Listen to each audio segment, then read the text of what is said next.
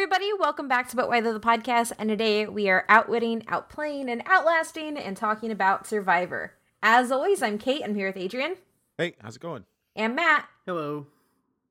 And our very first question, and I guess I should say, I'm going to be leading us through this. If you follow me on Twitter, you know that during the winter break, I binge watched about 10 seasons of the show, so I feel like I'm fairly qualified. So our first question is going to be, what is a Survivor memory? Because I couldn't figure out, the show's 40 seasons long at this point, so I figured I would just ask, what is the thing you remember most about the series? Like, if it could be a moment, it can be, a theme, something like that. Awesome. I'll go ahead. First, my memory is, they killed a shark, and then they killed an endangered turtle. They killed 2 sharks, actually. That's all I got. We're going to talk about the environmental impact of Survivor and how they've been banned from an island or 2. Can we talk about how they call this Survivor when people already survived there? Yep. That's a thing. Well, actually, I just figured we would just make that comment throughout everything because there's so many other controversies that I figured that was just a given. I would figure out to start off the theme of Matt. Has anyone died? No, but people have actually gotten real close to getting amputations. So everyone survived. Everyone's a survivor. Everybody has survived. Yeah, everyone survives. Except the turtles. This show. Except for the It turtles. was one turtle. There was only 10 of them left. No. That was an urban myth that it was endangered. It was just a turtle. Well, the worst thing, which I'll say in the conservation notes part, which you're probably going to be very mad about, has nothing to do with killing an animal. Probably how much of the destruction they do of things. Nope, it's something else. Awesome. Matt's going to yell in science for this whole episode. Adrian? I haven't watched Survivor in years. We used to watch it when I was younger. I don't know, probably. I'm trying to think of the time, but I just remember watching it when we were younger before we had cable, so we'd gather around and watch all the basic cable shows. Is this thing even still on basic cable still? Yep, primetime spot. Oh jeez. I remember just watching it there. I don't have any vivid memories of what they did because I just remember it just being a bunch of white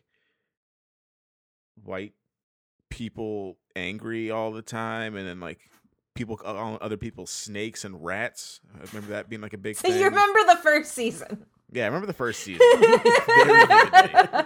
But to be honest, I was a much bigger fan of Road Rules Challenge once we got cable, so I stopped watching Survivor after I could watch Road Rules because. So the thing that Survivor inspired. Yeah, basically, I like the spin-off version better because no one kills sharks and turtles in that one. They're just big buff people yelling at each other. I think that's just more entertaining on a normal basis for me. And also, I can. So Jersey Shore. Yeah, Jersey Shore, but they do challenges, and that just seems more entertaining to me. And no sharks die, or turtles, and they kill a lot of stingrays. Actually, I didn't realize how many stingrays they killed for food. Matt is dying inside, just absolutely dying inside. And then also, whenever I think of Survivor, all I think of is the Destiny Child song "Survivor." So it's been stuck in my head all day thinking about this recording today. So that's my contribution. I might start humming, Destiny's Child "Survivor" at some point. So I've seen every episode of Survivor at least once. I've seen most episodes of Survivor at least 3 times. I go through these really weird phases where I just binge watch Survivor. You would think that I have CBS All Access for Picard. I actually bought it because I wanted to see the most recent season of Survivor during the winter break, in which I binge watched probably about 10 seasons. Because I forget about stuff because there's so many episodes. But I think the most memorable Survivor moment for me is actually not really a moment. It's the entire season of Redemption Island, because one of the players effectively starts a cult. and is really insane, and we're gonna get into like how creepy it was in the notes later on when we talk about social dynamics and but why those. But every time I think about Survivor, that's probably my favorite season, because I think what gets lost a lot is like we focus on the whole like thing, like Matt said, these like Americans surviving in places where people already live. And you miss the whole social dynamics, which are actually the most interesting part of Survivor and the parts that I like watching over like the physical challenges, even though like those are really interesting. Just the way people mess with each other is good, and it also gets me thinking that Matt would actually probably survive very long. So my second question is, do you think you could win the $1 million on Survivor? Probably, considering I've actually had to survive in places. I don't. But it isn't just surviving; it's social game too. Oh, I have no idea about that part. I don't know. I just know, like, when it comes to surviving, sure. Yeah, I think I'm too nice to survive in Survivor.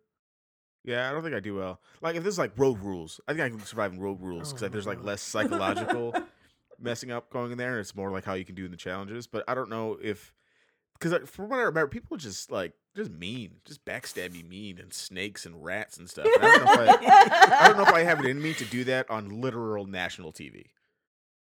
I'm also going to talk about some of those, but I would ask you, if one of your friends in the game told you, "Hey, buddy, I might get voted out. Give me your immunity idol, and I won't vote you out." Would you help the buddy and give them your immunity idol? Are we talking about met him on the show? Or are we talking about met him on the show, like met him on the show? Hell no, I ain't giving anybody anything. Adrian, Matt, you weren't. I know you wouldn't. This is not your question.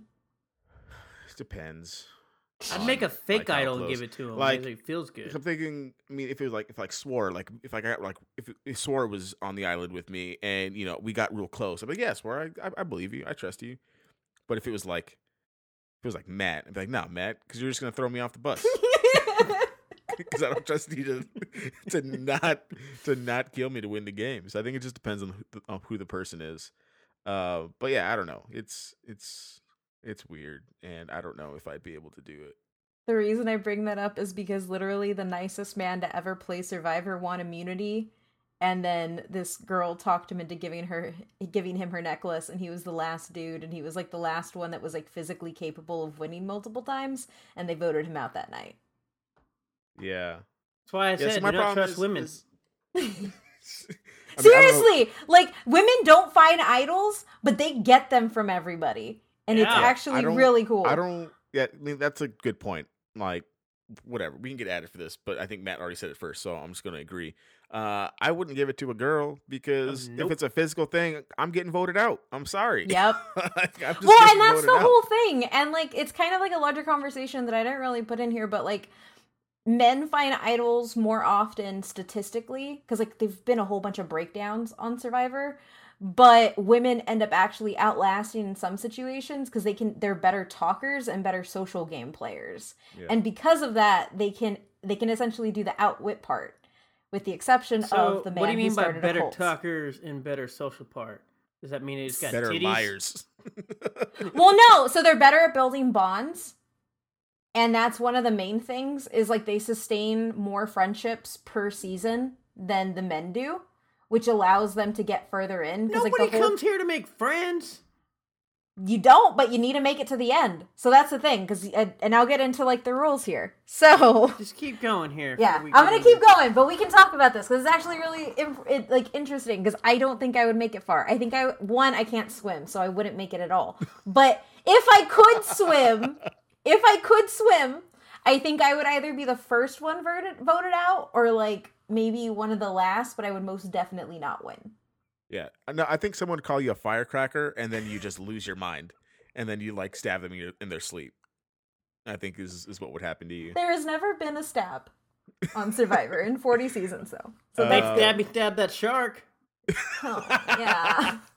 I don't know. I think that I would just try to Joey it up from the circle and I would just hope that those people actually do get fairly far, but they never win. I would just embrace my inner Joey and then hope that we can pull it out at the end. You just need to find your Shuby. Yeah, I need to find my Shuby. That's what I was going to say. If I can find my Shuby, You know, if I can find my ride or die Shuby, I would give him my idol because I knew Shuby wouldn't let me down. I have no idea what anybody's talking about. So we're So we're gonna go over the history and rules real quick before we jump into the most interesting part, the but why those. So Survivor is an American version of an international Survivor reality competition television franchise, which is derived from the Swedish television series Expedition Robinson, which started in 1997. And Survivor premiered May 31st of 2000. It's hosted by Jeff Probst, still, who is also now an executive producer on the show. And it's also executive produced by Mark Burnett and the original creator Parsons. I didn't include his first name, and I don't know why. I was like, who the hell is Parsons? But Mark Burnett does a lot of reality TV shows, but a lot of that starts here in Survivor. So the first U.S. season of Survivor followed the same general format of the Swedish TV series. 16 or more players split between 2 or more tribes are taken to a remote, isolated location, usually in a tropical climate. So they are remote. So that is the thing. People usually don't live on the island. So essentially they go into island chains and they'll find, like, they do Fiji a lot is the most used place. And so they'll pick one of the uninhabited islands of that area and then they'll drop them in there. So they are uninhabited. And then they're taken to a remote location, usually in a tropical climate, and are forced to live off the land with meager supplies for 39 days. It was 42 days in the Australian outback, which was season 2. They go through frequent physical and mental challenges and are used to pit the teams against each other for rewards, such as food or luxuries, or for immunity, forcing the other tribe to attend tribal council, where they must vote off one of their tribe mates. So the halfway point of the game is marked by both tribes merging and becoming one. So the main kind of like goal for anybody who plays Survivor is to at least make the merge. And you want to make the merge because with numbers. So the strategy in Survivor shifts in 2 ways. So when you come in, you're voting off the weakest players because you need your team to keep winning immunity so that when the merge happens, you have the numbers and you don't have to worry about the other tribe coming in and voting you all off. But once the merge happens, you want to take out the strongest competitors physically because if they continually win individual immunity, you lose the chance of doing it yourself. So you have this switch up in like the psychological component, which is really interesting, and seeing players adapt to that gameplay style is also intriguing. And this style of play switches from the first season, and we're gonna be in 40. So like obviously people have learned by watching. In the beginning, like there weren't any alliances really. People just voted whoever they didn't like. Like it was a lot more of a crapshoot. Whereas now, from the moment they get off the boat and know their teams, they're strategizing or they're trying to go for advantages in the game. So is this the standard for like all reality shows? Because like I believe Hell's Kitchen and all them do the same thing. Yep. Yes. So anything that's team-based. So team-based reality shows and any sort of competition shows, this starts in Survivor. Like Survivor is one of the very first, actually I think it is the first American competition show that there is. Before that, it was just like hidden camera or like everyday life type things. And this was a hybrid, bringing in the Big Brother element as well as adding in the competition. Yeah, that was gonna be my question. Is Survivor before or after Big Brother? Because it seems kind of similar in like the After. Cool. Do people care about Big Brother still? Yeah, it's still going on. It's still going on too? Yeah. Oh man. Oh, they have like an entire, if I remember correctly, I think the UK has an entire channel dedicated to it, so you can actually watch it 24/7. That's crazy. No wonder society sucks. I mean, I don't know if you looked into this, but with the Expedition Robertson or whatever, did it have like the same similar rules, or did they really like switch it up a whole bunch for the US version? So it had the exact same rules when it first starts out, and then as the US version has continued, they've changed the rules substantially. And not necessarily changed the rules so much as added in so many other elements of the game that it looks completely different than it did from season 1. And a lot of that is because, like I said, people watch, and because you have now a set of people coming in who know the strategies, who are exposed to different seasons, they're able to play the game differently. And so in order to adapt to more and more people coming in with knowledge of the game, they've had to change it and throw kind of twists in every season, which we'll talk about. Night Shyamalan it. Pretty much, which we're going to talk about a little bit later, because it's also been some of the decline of the show from the fan perspective.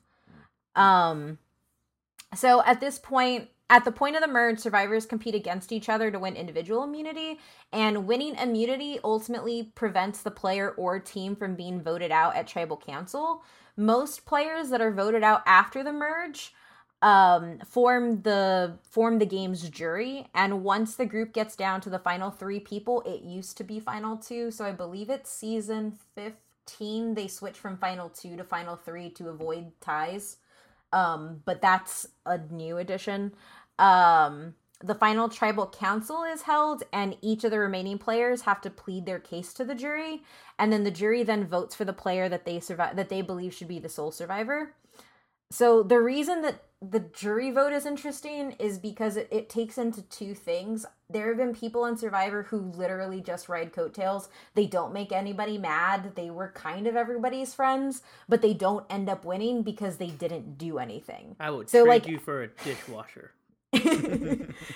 So as the game has gone on, so when the game first starts, the people that are winning jury votes are those people. They're the people who were the friends, they're the loyal people, they're the ones that never shifted.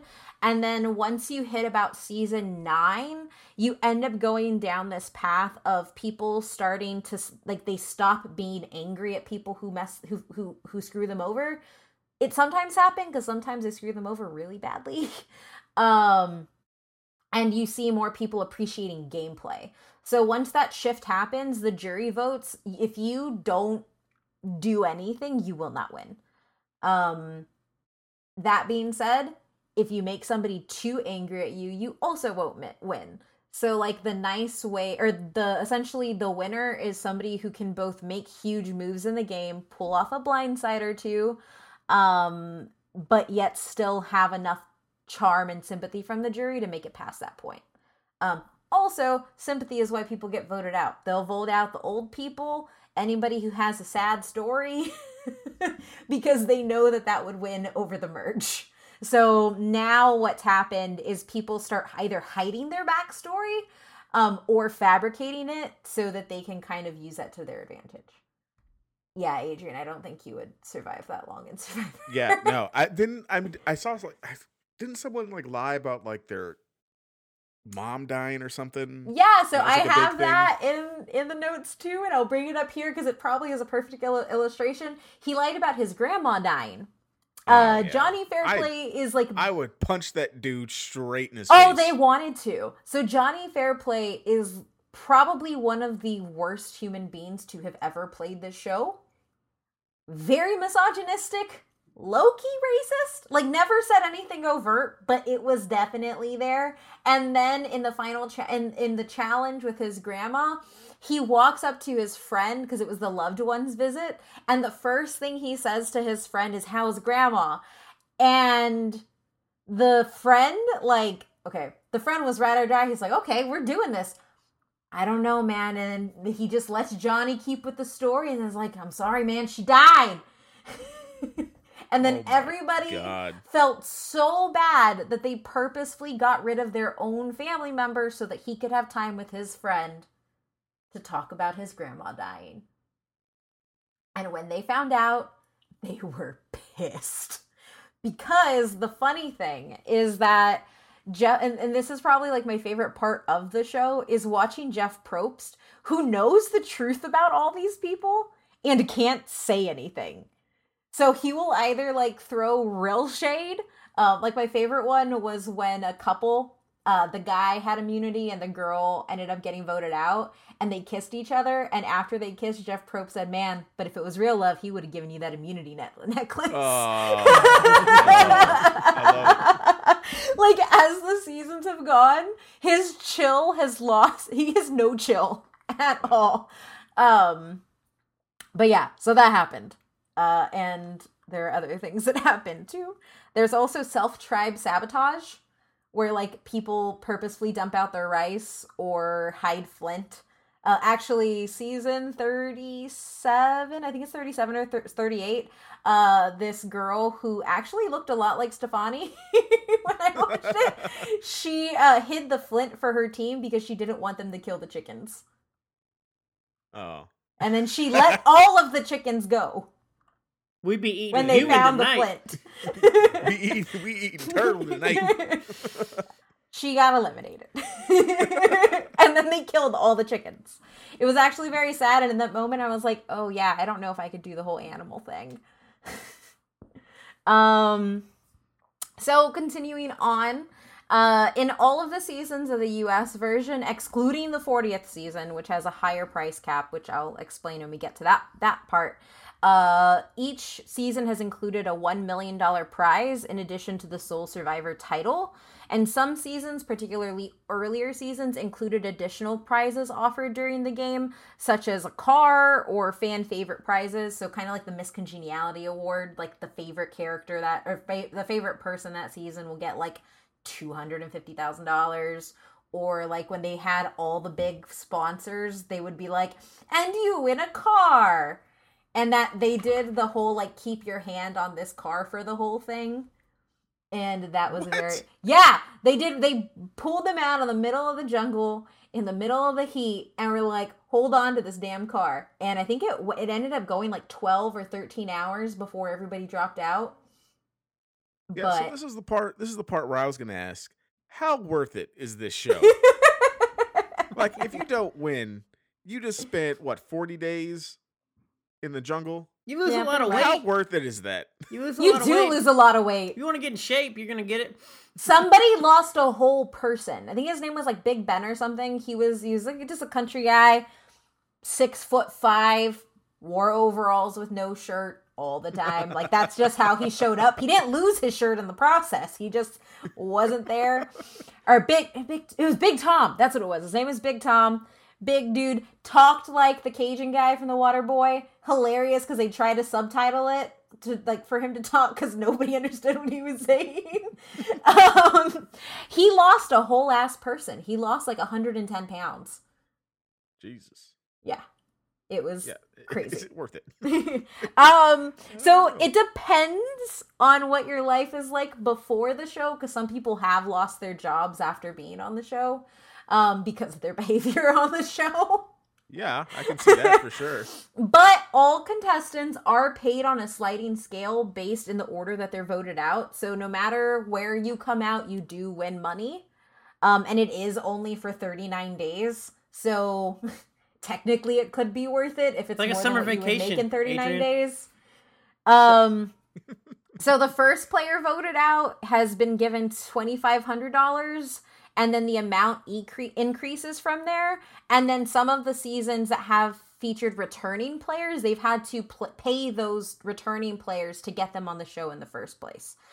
So Survivor All-Stars, which is season 10, was the first season to have just all people who had been on the show before, which included some winners, some not winners. I don't know how they thought it was going to go. All the winners got voted out first because they were like, nah, man, you won your million already. Get out. Yeah, that makes a lot of sense. I hate all stars of reality TV shows. And all of those payouts started at $5,000. And then Winners at War, which is 40th season, has a minimum of $25,000. So everybody who is on that show all got paid at least $25,000 to be on it. For a second, third, fourth, or fifth time.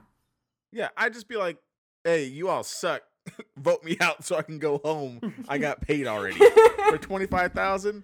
For $25,000, I'm killing all the turtles. For $25,000. For one day of work, come on now. I'm letting out all the chickens. I'm hiding all the flint. So does that answer your question? Because essentially you can go on this jungle adventure for 10 days and make $2,500. Or actually, one day and make $2,500. Yeah, so I didn't know that if you got voted out, you got paid out. So I guess that's kind of worth it. I guess depending on like what your that's pretty worth it. And when we get in, if you don't do anything like ridiculous in that first day and no one like fires you, I guess that's kind of worth it. And I will say, sign up. Let's go, Matt. Yeah, I will say it's worth it unless you get a flesh-eating disease, which has happened. The US version has introduced numerous modifications and twists, like I already talked about, that deviate from the core rules. And these have included tribal switches, seasons starting off with more than 2 tribes, the ability to exile They're all people characters. They're from not your people. tribe. The way they're casted, yeah, they are characters. And then ultimately giving people immunity idols as well as secret advantages, which is really when the game gets crazy, where it's something like, use this piece of paper to vote twice. That only happened like 3 times, but it gets crazy. And then now they also have a Final Four fire making challenge that happened at the end of season 5, but their way to avoid ties, especially with all this twist, because they have so many things at play, is if you have a solid tie, in the early game, you draw rocks. So it's like so you essentially, everybody goes into a bag, the person with the right white rock goes home. That doesn't happen too much because people realize that, like, I'm here for $1 million and I'm not going to put my luck in rocks. And then the final piece is if there's a tie at the end, it's a fire making challenge. So whoever can make fire and burn through the rope the fastest is the person who wins. Okay. So on to our boat Wythos. The first one is longevity and success. So the show's been on since 2000. It's hitting its 20-year anniversary. And from the 2000 to 2001 through 2005, 2006 seasons, its first 11 season competitions were rated the top 10 most watched shows of those years. It's also commonly considered the leader of American reality TV because it was the first highly rated and profitable reality TV show on broadcast television in the US. And it's also considered one of the best shows of the 2000s overall. The first seasons, which is now called Survivor Borneo, was filmed during March and April of 2000 and was first broadcasted in May. And this ended up being its first rating success, which led to its ongoing run, which leads us to where we are today with 39 seasons, with the 40th coming out when this episode goes up, all of which have maintained the primetime spot midweek.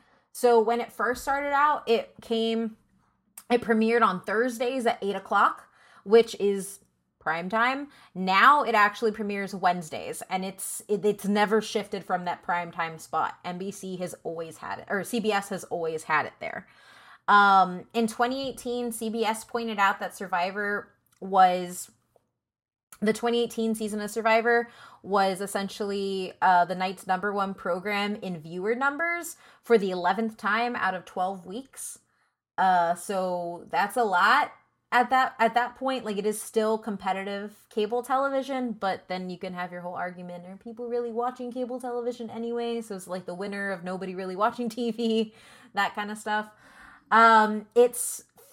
It has been filmed in in 18 countries, with the majority of the seasons taking place on different islands in Fiji, mainly because they didn't piss off Fiji, so Fiji keeps letting them come back because they pissed off a lot of other places that didn't want them to go there anymore. And it has 7 Emmys and is nominated for, I think it's like 20 something. The nominations, they all lost recently, so like they've had a streak of Emmy losses, so I didn't feel it was important to include them, other than they have 7. So I mean, if they're doing it, been around since 2000, it's 2020, 39 seasons, so I imagine they premiere the seasons twice, or has it just like been a thing where sometimes they do it more than twice? But so I'm just like, when do they just film this thing like all the time and then just pump out the episodes? Is it like a backlog thing where they have like 20 seasons stored up right now because it only takes them 2 months to film the show? So initially it was coming out yearly, and then it switched to coming out. Essentially, you're not too far off by saying there's always a season of Survivor in production. So once one wraps, they start production again. And the reason they do this is because they end up plugging the next season in the season finale of the last season. Oh, gotcha. It also allows them... so sometimes this works, sometimes it doesn't. So there have been some issues with like some of the specialty episodes where they wanted a person to come back, and they actually can't bring them back because they made it far in the last game. And so there's just a lot of overlap that happens. Okay, I can see that. But by and large, the standard is 2 seasons per year now.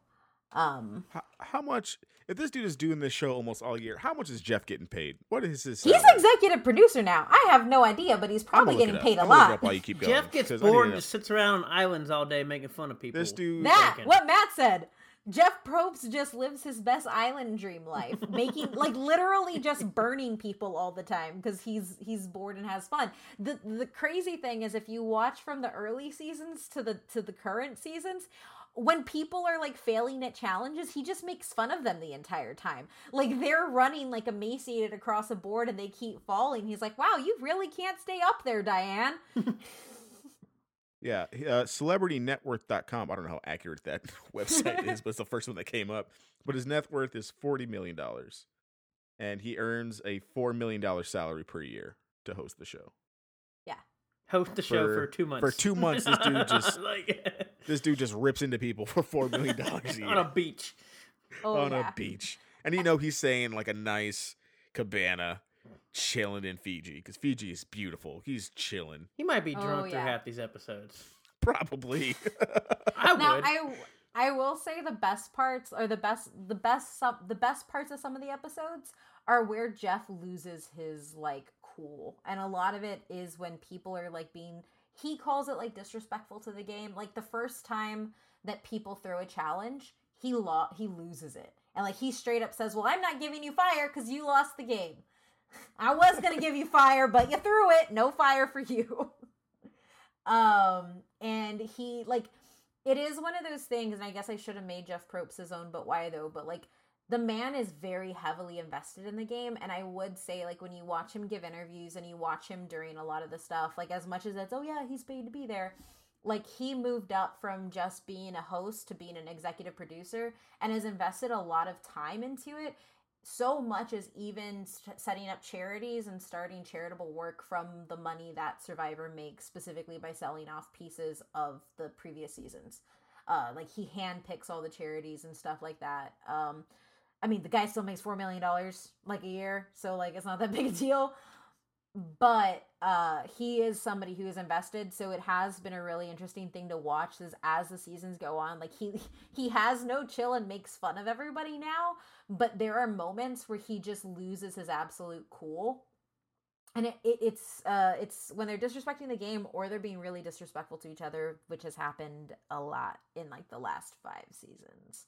Yeah, is he? I mean, because we've talked about like game shows a couple times throughout.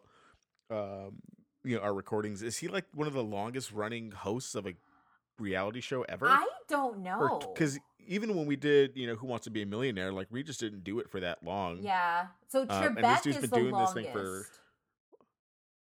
Well, yeah, I'm talking about like reality show wise. That's what I'm saying. Like, show. I guess it kind of comes down to because like this is a reality Yeah. show, but technically it's still a game show. Yeah, it's still a game show. Yeah, So I guess It's gotta it's, I be don't up know. there, though. I think he For has to 20 be up straight? there. Yeah. yeah. I mean, I guess it with depends. with no breaks or anything. He's never had co-hosts or anything like that either. Like it's just been him living his best island life. Now I hope that Jeff Probst is drunk during some of the early challenges. Yeah, did you hear that too? Yeah. So that brings me to our second but why though, and something I've already talked about a little bit. It's my favorite part of Survivor, and that is the social dynamics. So this is what the show is known for and why it clicks with a lot of fans. And the way that all of the seasons are set up now is to essentially put people into this automatic either kinship or just at each other's teeth for the most part, to really breed that social dynamism. And so some of the examples, not necessarily my favorite seasons, but some of the cool things that they did, where you got to see a lot of those differences and similarities, were fans versus favorites. So that season they brought back, they just had huge super fans of Survivor playing against some of the top tier Survivor players. So the ones that everybody liked, that consistently won, or not consistently won, but like always had the top fan vote. Blood versus Water was the funnest, or the most fun, because it was just like it sounds. Essentially, everybody got put onto tribes with a family member. And so, like, people went on there with their mom. People went on there with their husbands and wives. People went on there with their brothers and sisters. And for the elimination challenge, you would get two people put into like a gladiatorial style arena, and they would have to like essentially fight each other to stay on the show.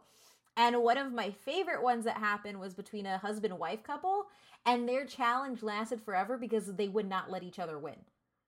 So, like, that was cool. And then you had the ones with, like, the mom. The mom was like, it's okay, I'll step out.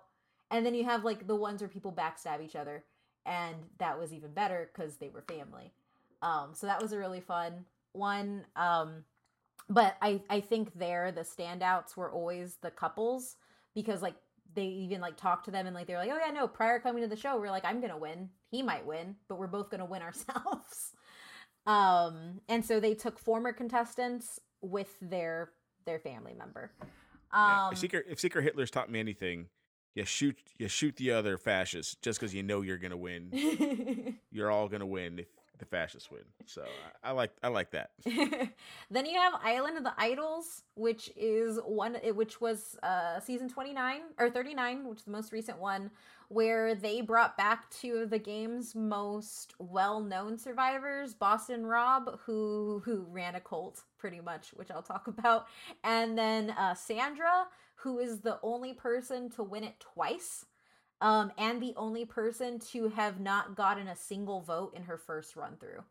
And so essentially when people would get exiled to an outside island, they would then go and sit with Sandra and Rob and essentially get coached on different parts of the game.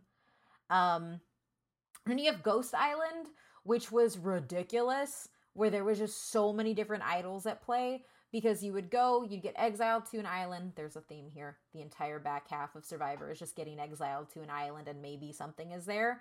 But they essentially took idols that were used badly or weren't used to their full potential and then ended up bringing them back.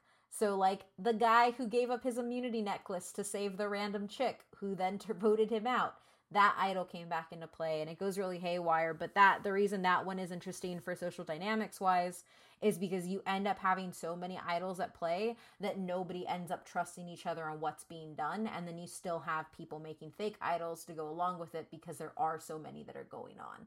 This also, the people who benefited the most from the situations were people who were huge fans of the show because they knew how those situations had played out beforehand. Then you have Gen X versus Millennials, which is literally just what it sounds. They hated each other. Good. Fuck Gen X. It was a good season because it was a great season because they hated each other. Like that's it. Can't wait for Millennials versus Gen Z. That's gonna be a good one. So I don't know if that will be as bad. Like Gen X people suck, but I don't think Gen Z people, as much as they're annoying, are that bad though. I teach Gen Z people regularly. It will. You would hate that.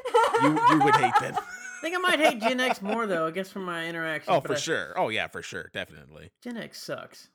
If you're Gen X, you suck. Millennials and Gen Z versus Gen X and baby boomers. Oh, God. Let's see who wins.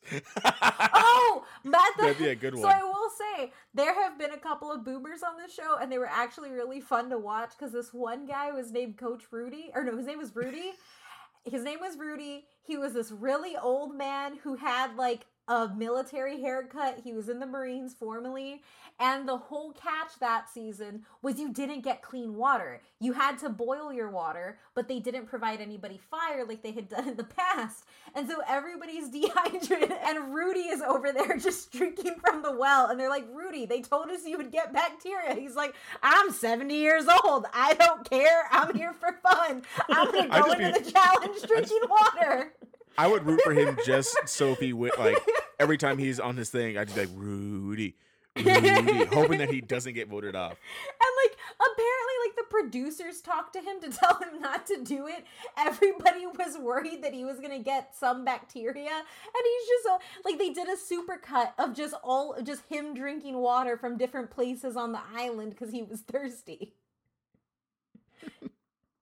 That's the fun thing about having old people on the show. They don't care.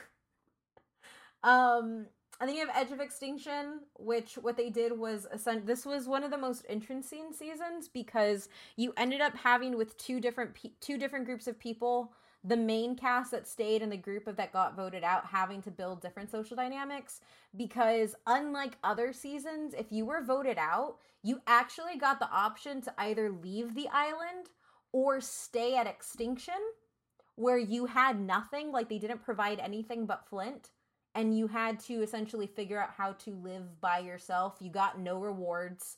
You didn't have any challenges. You were just there, and it would slowly build up numbers, and then they were given the chance to come back in the game by competing for spots that were left out.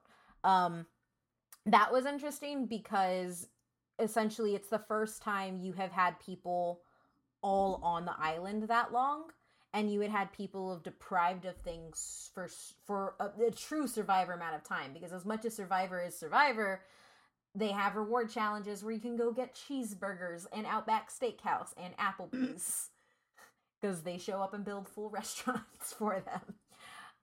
And then the Extinction people just literally got none of that. They maybe got a scoop of rice a day. And so that was interesting. And then you have David versus Goliath, which brought in people who were considered Davids in real life and then who were considered Goliaths in real life. So you had like the pretty hot, tall people who were either like really, really rich or really, really like attractive. And then you had the Davids who were like really, really tiny, really, really nerdy, not really good with social skills. And so that bred a lot of interesting dynamics that were going down. Who won? Huh? Did David or David Goliath win did. that one? Okay, gotcha. Yeah, social gameplay, which they ended up winning because everybody underestimated them. That, and once they went to the merge, everybody knew that they were taking out the Goliaths. Yeah, that makes sense. So, and nobody felt bad doing it because the Goliaths were all very successful people. Fair. And then you have the sheer moments of crazy on the show. And I'm going to talk about one in particular because I actually found a paper where they mapped all of Foucault onto how this guy played Survivor. If you don't know who Michel Foucault is, he's a French scholar who essentially brought in the idea of discipline and how discipline forces people to act certain ways. He did a breakdown on prisons. He's a very, very old guy who is now long, long dead, and he's kind of fallen out of favor. But his ideas are discipline and surveillance. How surveilling people will cause them to act a certain way, and how your ultimate goal by disciplining people is to have them have internalized discipline, where you don't actually have to make them act that way. They force themselves to because they're submitting to your dominance. Basically Clerks. Yeah. And so I'm talking about this because Boston Rob played the game multiple times. The first time, he actually ended up marrying the woman he made it to the final 2 with. They're still married, and they're both going to be on season 40 because they've both won. They were both ride or die. Super interesting. And then he comes back for Redemption Island. And Redemption Island brought back 2 old players who had made it to the final rounds but had lost. Those 2 players were then had to play the game normally. Essentially, what Boston Rob does is he gets put on a team with mostly women. There are 2 other guys. They're both fairly big guys, but he's able to convince the women that they don't need them. All they need is him, and that they're just a threat to everything. So then you end up with people talking about when they lost challenges, saying, "We lost the challenge today, and I feel like I let Rob down." And using that kind of language. Essentially, he would instill paranoia into everybody, and he would use this. So the one guy that stayed on his team that he brought with him to the end was like this really kooky guy who he ended up like making everybody think was even crazier than he was so that they could trust him, and that guy ended up being really loyal. And he would essentially create situations where he would make a person on the show feel extremely paranoid, and then he would swoop in and be like, no, I got you. And he replicated that with every single person in his alliance, to the point that when it came to just voting people out at the merge, the new tribes were like, hey, we can get them. The people that were in his alliance, and the women that were in his alliance, were totally okay going home 6th.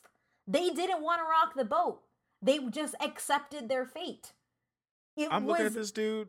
How did he talk these people into this? This guy looks like a just crazy liar person. You really do have to listen to him talk. He is insane. And are you in the cult now? No. Sound like it. No. Well, what I'm saying is, like, so he was on 2 prior seasons before this, and you see little hints of this. But he does it with like 1 person or 2 people or his immediate alliance, and then he ends up doing it with the entire row. And the funny thing is like he does it through flirting, and he does it through all these things. And so, like, when the show wraps and they bring him back, they were like, was Amber mad? And she was like, no, we have another $1 million at home. Why would she be mad? And I want to see. I don't even know. I haven't watched the show in years. I want to watch this new season just to see this dude go home, because I'm looking at pictures of him and I already hate his face. Oh yeah, it's a very punchable face. Boston Rob is the most Boston person, and also like terrible. But the thing is, he was really good at challenges. He was really good at puzzles. He was really good at physical challenges, and so he was able to ride that in his first 2 seasons. And then you end up coming here, and he went as far as when the tribes merged, instilling different eating times. Like, he would not allow the rest of his tribe to eat with the new tribe that came in at the merge, because he wanted them to keep this us versus them mentality. Like, it was insane. And like, everybody who's like getting voted off that came in are just saying like, this is a cult. Like, Jeff, are you going to do something? This is scary. And Jeff's just like, it's Survivor. Maybe they'll all drink Kool-Aid. I don't know. It's Survivor. Drink from the well. Everyone gets a tapeworm. But yeah, like, I would say if you're even remotely interested in Survivor, it's the creepiest gameplay, but it is also the best gameplay, because this man was so confident in people's like loyalty to him that they went on a reward feast on an active volcano. He found the clue to getting an immunity idol. He threw it into the volcano and said, I don't need it. I trust my people, because what are they going to do? Vote me out? They're not going to vote me out. And he won. It was the most crazy thing, and it still freaks me out. And if you follow me on Twitter, every now and then I'll tweet, do you remember that time Boston Rob started a cult in Survivor and nobody said anything? So after all of that, the other thing that we have to talk about when we talk about Survivor is controversies. The controversies, which is something you get when you have people do all the crazy things that I just said they did. The first controversy is in the 5th episode of Survivor All-Stars. Richard Hatch, who was the winner of the very first season of Survivor, who is a nudist, and was nude in challenges, nude on the beach, ended up rubbing his junk on Sue Hawk, who was his nemesis from the first season, when she was blocking his path, which he didn't have to do because he actually had another option to go around. And he was voted out for other reasons that day, but Sue ends up quitting the show in this really big blowout where she says like producers didn't do anything and that she felt violated. And then she considered doing a lawsuit against both Hatch and the show. And she talked about it, and then she ended up not filing legal action because CBS ended up coming to her side in the situation. And it's also one of the reasons that Hatch has never appeared in another season of Survivor. The next bullet point for controversies comes from Survivor Cook Islands, which has 2 very bad things about it. But the first one is that Survivor decided to group the 3 tribes, or all the tribes, based on race. So you had the Latinos all together, you had the Asians all together, the European Americans, as they dubbed them, all together, and the African Americans. So it was Asian American, Hispanic American, which is what they called it, African American, and European American, was how they grouped the tribes. It did not go over well. People were very angry, and they lost Coca-Cola, Home Depot, Procter & Gamble, and Campbell's Soup. So before, what we need to do is we need to have them pick teams with all the same people and see what the tribes look like. Good point. I've seen enough of So, Twitter. well, no. So they do in the early seasons they do actually pick teams and they do pick tribes. The only rule is that you have to alternate between male and female, so you can't just stack your team with dudes. But it actually all of those end up being really diverse. When you actually have them do that. The men all get picked first for the most part. Like the people essentially get picked the way you think they'll get picked. The people who look athletic all get picked first, and then it just goes down from there. But yeah. So when CBS was asked about it, Jeff Probst defended the decision, saying that they did it because of diversity issues that they were having with the show. It was a response to criticism that they weren't ethnically diverse enough. So they said, we're going to group everybody by their ethnicity. They have never done that since. Who won? I don't remember who won that one. Yul Kwan. Oh, yeah, that's right.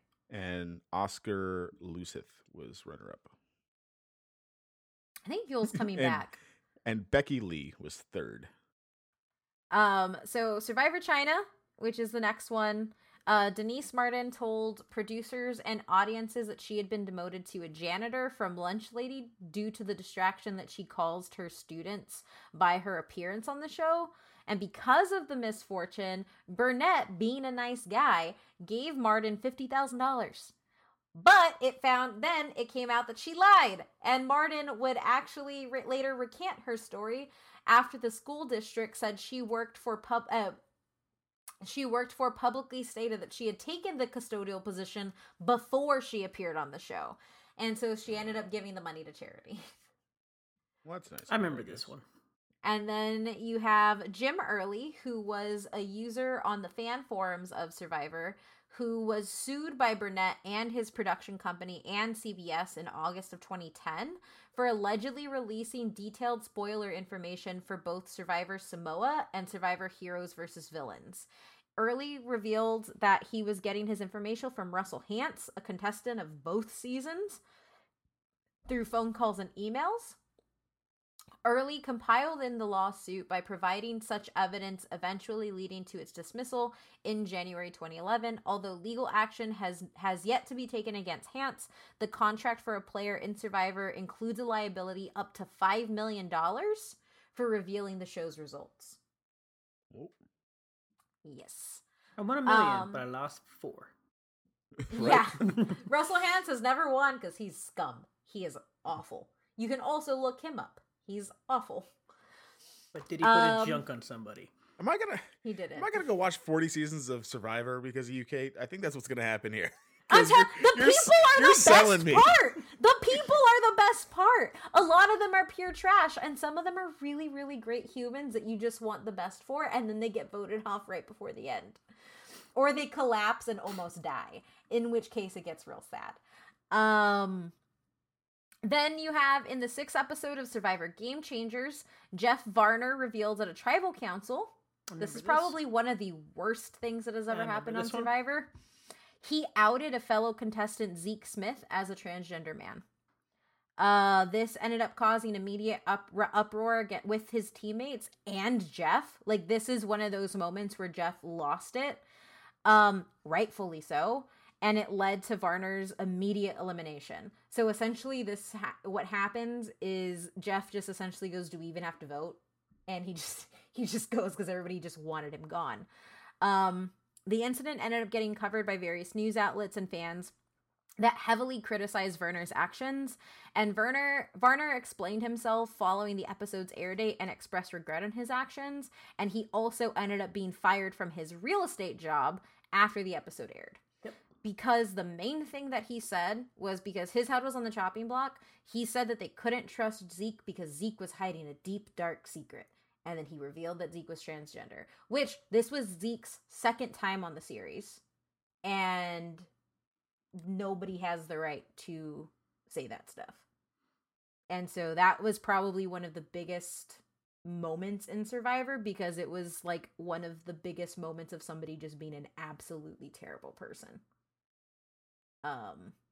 So yeah, that shows you some of the horrible things that happens in Survivor. And it sucked. One of the reasons it got a lot of attention was the Game Changers season, was where they re-invited old players back who had made significant like strategy changes and stuff in the game that stuck past their season. So it was a highly watched season with a lot of people. Zeke took it all in like really, really good, like not good stride, but like he dealt with it and he ended up kind of coming to terms with it.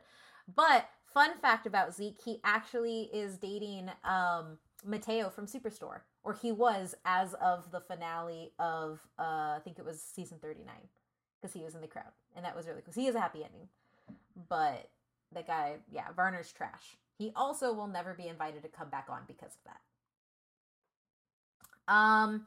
Then you have before the premiere of David versus Goliath, contestant Alec Merlino posted a photo of himself on Instagram with fellow contestant Kara Kay, containing the caption "F it," and the action broke Merlino's NDA agreement with the show and he was consequently stripped of all appearance fees and banned from the live reunion show.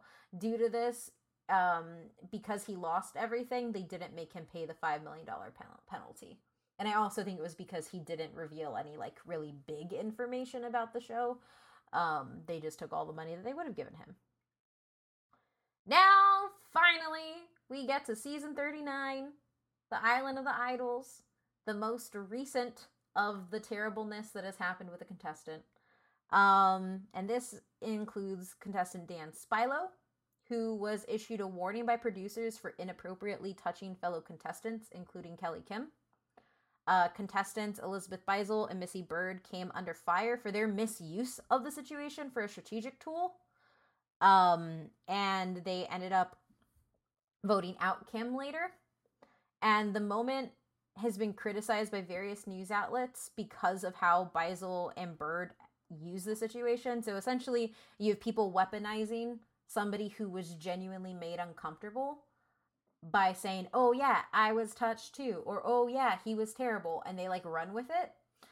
And so in those episodes, it's really freaking hard to watch because you have one contestant who had a legitimate issue and something that was seen on show. Like they showed her talking to producers, and in the early episodes, you can see where they're having those instances. And the producers asked her what they wanted to do, and she said, because she talked to him twice, like essentially telling him to stop it, and that's in the show as well. And so the producers let it continue. Eventually, what ends up happening after Basil and Bird apologize, fellow contestants Lauren Black and Aaron Meredith also apologize. Jeff Probst, CBS, and MGM released a statement about what happened and the production team's reaction as well. So they maintain that they handled it well. Kim also maintains that it was handled well by production because they had those conversations. Then Dan actually ends up being removed later in the game after episode 12, which says that there was a report of another incident that happened off camera and didn't involve a player. And we don't know anything more beyond that, except that Dan is the only person in Survivor history to ever be pulled from the game for conduct reasons. And so Spilo later issued an apology to all involved for his behavior after the finale's broadcast. Because of the incident, the season's finale was not shown live, but instead was from an earlier live-to-tape recording, the first time since the live finale format was introduced. Further, CBS and Survivor announced that they will revamp the show's rules and production to focus more on earlier detection and prevention of this type of inappropriate behavior and strict penalties for castaways that engage in it. So, yeah. From my understanding, the off-camera incident that didn't involve a player, I think it came out, and I have a link to the NBC News. It was because he was previously accused of it, and it ended up evolving into something a lot larger than the show, and people criticized the show for not doing thorough background checks on those instances, which is why they're revamping their rules. The next piece of controversies is also controversial. So the actual controversy of controversies? Yes, the actual bad stuff? Yes, the actual big bad things that happen. So during a reward trip in Survivor the Australian Outback, Colby Donaldson removed coral from the Great Barrier Reef, which is what I referenced earlier that I feel would make you very mad. Oh, I already knew this. I was just waiting for it to get here. Because I said destruction. You just said that doesn't count. I was like, no, it's destruction. Yeah. And on the same trip, a helicopter involved with the production flew around protected seabird rookeries. Both acts violated Australian law, and the incidents could have resulted in up to $110,000 in fines of Australian dollars. Mark Burnett, the executive producer, issued an apology on behalf of Donaldson and the Survivor production team. And then you end up with the other survival impact, and I had to kind of dig for this because it was stuff that I knew that had happened, but I had to actually go onto the Survivor Reddit to figure it out because they had it all like laid out because Reddit saves the day. I'll link to it in the show notes. So the Compass challenges, as well as other challenges on the Cook items, weren't cleared properly by the authorities of the Cook Islands, and it had lasting effects on the islands being used. And because of the Survivor was banned from using the Cook Islands ever again because they greatly interfered with the environment and they didn't have approval by the people in charge. In Vanuatu ended up being unhappy with Survivor for not cleaning up challenge equipment. And then essentially the Pearl Islands, they also ended up setting a pirate ship on fire as a part of production in the middle of the ocean. That caused issues. And then you also end up with issues in Palau and Cameroon because of the large amount of filming done. It was done from both the international editions and the US editions, and they've ended up phasing them out of being allowed to use it because of how much impact they've ended up having on the environments there. Yeah, essentially like the biggest issues are leaving pieces of equipment behind or leaving challenges behind or just leaving a lasting impact. And so it's kind of, which is one of the reasons why all of the recent pieces tend to happen in Fiji, because for whatever reason, Fiji loves them. Yeah. Especially on small ecosystems like islands, they don't realize you picking up rocks or you putting stuff there or moving this and that can have giant effects. Yeah, so that was one of the things that they did institute. So they started so when Survivor first started, you would have to cut down the trees and bamboo with machetes to make everything.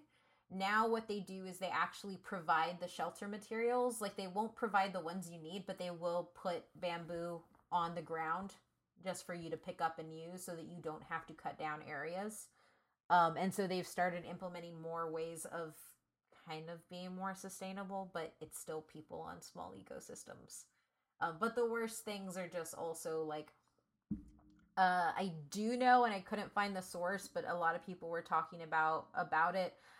There's limits on what they can actually hunt and fish as well, because they killed squids and stingrays, and on some islands that was okay because they had a large population. It would have just been like if inhabitants of the surrounding islands were also fishing there. But then you had other instances where you have sharks and other things that you shouldn't really be killing. So now people have to be prepped on all of that. Matt, would you like to say anything else on bad environmental impact? I'm just not surprised. That's... What do you want me to say? It's 20 years. We're going to keep doing this. I'm glad they got better, but I already knew they'd been banned from, like, a lot of stuff. I knew about the Great Reef. I knew about the sharks and the turtles stuff. And I will say a lot of, like, the early stuff, a lot of, like, the really bad stuff were in the early years of the show. It isn't an excuse because it still happened, but they have stopped doing a lot of it. It was just funny that they, like, literally said, hey, let's go to this island, and you all just start cutting down trees, and nothing will happen. Let's grow right back. Like, nothing happened. Like, what? Yeah. Then you end up with what people end up calling essentially like this show like kind of failing with viewers in future seasons. So Rupert Bondman, a contestant on Pearl Islands and All Stars, was extremely popular with television audiences, but he ended up finishing 8th and 4th respectively in his appearances on the show. As a part of a special on the All Stars reunion, a contest for 18 players was created where the winner would be selected by the viewing audience to receive $1 million prize. Bonham unsurprisingly won the prize. Like, Rupert's also amazing. He's probably one of my favorite people. With more than 80% of the votes cast for him. Many fans of the show saw this as a way of diluting the overall concept of the show, but instead of outwitting, outplaying, and outlasting your fellow tribe mate to win the game, a player would now have to specifically just gain popularity. In 2001, Stacey Stillman filed a lawsuit claiming that producers interfered in the process of Survivor Borneo by persuading 2 members of her tribe, Sean Kenneth and Dirk Bean, to vote for her instead of Rudy. Then you have the selection process for the 14th season ended up coming under fire when it was revealed that the entire cast of Survivor Fiji, only Gary Straitsky had gone through the application process and everybody else was recruited. Probst defended it by saying they needed to do it for diversity reasons. And then you have contestants that did not make the jury in Survivor Cameroon were not allowed on stage when the reunion show, while Jeff Probst claimed that the new stage could not accommodate 18 people. The format change was panned because of the show's fans and fellow contestants felt it was unfair to be left out of the audience. Aaron Reichenbach, who finished 5th, did not even get a chance to speak at the reunion and called out producers for their treatment of contestants. And then, kind of like I already mentioned, a lot of fans are just really mad by how many idols are getting given out because you're having contestants who feel few drama finding them more and more frequently. And then it's becoming very apparent that production is interfering with not only voting processes, but also in helping people get a leg up on the competition itself. And then when it comes to how real is the show, vote tampering does happen. Like I mentioned with Stacey Stillman. And then in another incident, Lauren, who did not vote at the tribal gathering, Jeff Probst found that there was going to be a tie. Jeff read all the votes and announced the fact. No one noticed that there was not an 11th ballot, and no one of the contestants noticed that the one vote was missing. So that's probably one of the, like, you can't tie with 11 people. I mean, I guess you can, but... You can't. Well, no, because she could have voted for another person, essentially. You could have had 5 and 5 and then 1, but that didn't happen. So there is no script for the show, but it is coached improv. So essentially, like, all the contestants scheming and everything is them. They do it on their own. The contestants are pre-screened very heavily to find people who look good on camera and also essentially fit certain stereotypes. And then it's extremely edited down. And then in one-on-one interviews, the one-on-one interviews are often with producers who will ask pointed questions and either plant seeds in their heads for them to kind of enact things or get stuff stirred up. So it's all them doing it, but they are being manipulated by producers because that's what happens. And then you end up with scene reenactments. So if a better shot is needed of a situation, Mark Burnett, the show's executive producer, admits that scenes end up getting reshot in order to get this better footage. So while the thing did happen, like say somebody falls or the challenge goes on to 12 hours and somebody comes off, if they miss that and they need something else, they will find a body double to come replicate what just happened. Take with that what you will. Adrian, you want to be a body double to go fall down? Seems like that messes with the integrity of the game, but I'm not Jeff. Yeah. So. And then in some cases, contestants on Survivor actually have their clothing hand chosen by producers. So the show's producers will portray them as stereotypical as they can. And one of the most notable ones is John Cochran, who is one of the most famous fans to have ever played. Was a Harvard law student, and so he was tapped to be the nerd, and so they put him in a sweater vest. And he had never ever worn that in his entire life, and he's talked about it. So then we also have like the shocking moments that have happened, and I have links in our show notes that have full list of these because there is a lot. We've already talked about one of them, which was the dead grandma. The other one was where a contestant on, it wasn't Survivor Australia, so the second season, fell face first into the fire. And he ended up running into the ocean to put it out. In Survivor Khao Rong, 2 interesting incidents happen. In one challenge, 3 contestants pass out. Like back to back to back, and they end up being short medical staff. And then you have a person actually has a worm crawl in their ear. And then there's a boat accident that also happened on David versus Goliath, where it ended up to a player being ejected for the game for medical reasons, because on impact, he ended up slipping a disc in his back that made him unable to play. When it also comes to injuries, there have been about 5 different people who have had 7 people who have had infections on the show, and about 4 or 5 of them actually had to be evacuated and taken to seek medical treatment because of how long they let the infection go. And each of them were facing amputation. None of them have lost a limb, but they did. And then, yeah, essentially we've been going on for a while, but the fans are also a huge part, probably the biggest, but why though? There is now a Survivor College Edition that started out with Survivor Maryland.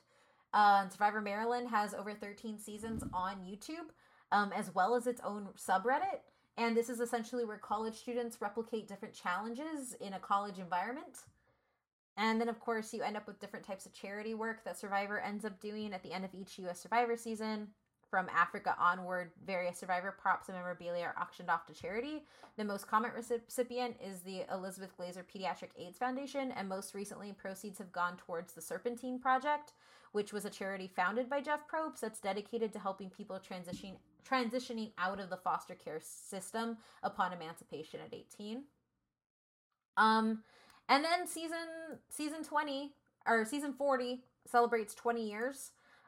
It will be bringing back 20 of the 38 unique winners of Survivor in the past. They're all putting them on an island, and they go from between seasons 3 and 37, and they're playing for $2 million. And that's pretty much all we know. Fan favorites like Amber and Boston Rob and Sandra will be there, as well as others, and I'll link to that. And that's it. That's all I got. That was a lot. I like Survivor. I have a problem. Obviously. I could also never do it because I can't swim. I would love to try, but no. I guess, yeah, final thoughts. I've seen you watch this lots of times. I will never watch this.